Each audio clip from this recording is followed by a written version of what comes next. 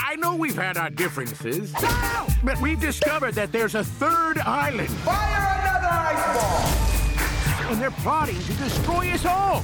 Oh, crap. Hi everyone, Vegas from Critic here, Jeffrey K. Howard here to review Angry Birds 2, because everyone's been asking me to, starring the voice talents of Jason Sudeikis, Josh Gad, Rachel Bloom, a cast of Danny McBride, just a ton of incredible voice talent. If you saw the first one, based on the most popular mobile game on the planet, first one I wasn't a fan of, so going into the second one I was dreading it because we have this battle between the birds and the pigs. You know, essentially that's all what it boils down to. Essentially the video game brought to life. So what are they going to do for the sequel? Because the first one made a tremendous amount of money, very popular. What are they going to do with the second one? Well, this time we have a new foe.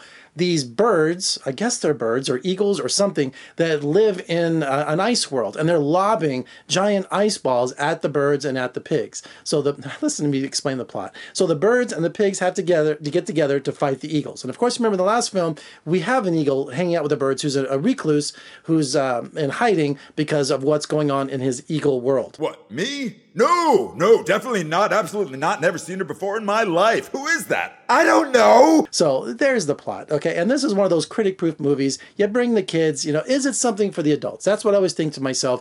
It doesn't matter what I think of the film. If the 6-year-olds and the 8-year-olds or the fans of the game love it, you know, is there going to be something for the adults? Is there going to be something sort of a substance to this animated film other than just being a rip-off of the game?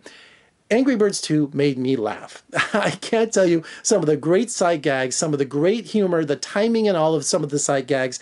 I was dying. I really was. I was thinking, wow, they really, what's his name? Peter... the screenwriter really took his time to think out these jokes. I mean, I was sitting there just surprised as all can be. I was laughing and smiling all the way through this movie. I know I'm saying to myself, you know, wait a minute, is it Angry Birds? Not only that, it's a sequel and I'm laughing at this thing, but there's a great side gag where they're trying to get the key card off one of the eagles to get into a secret part of their installation, and I'm just dying at what they did. So there was a lot of thought that went into these side gags and all of these jokes.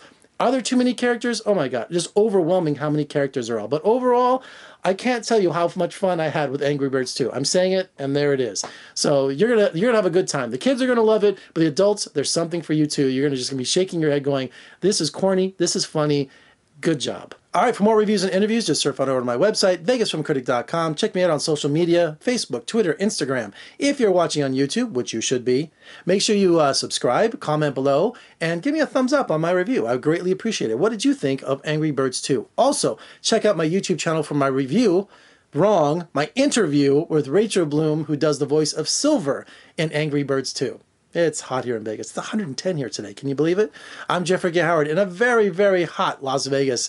I'll see you next time.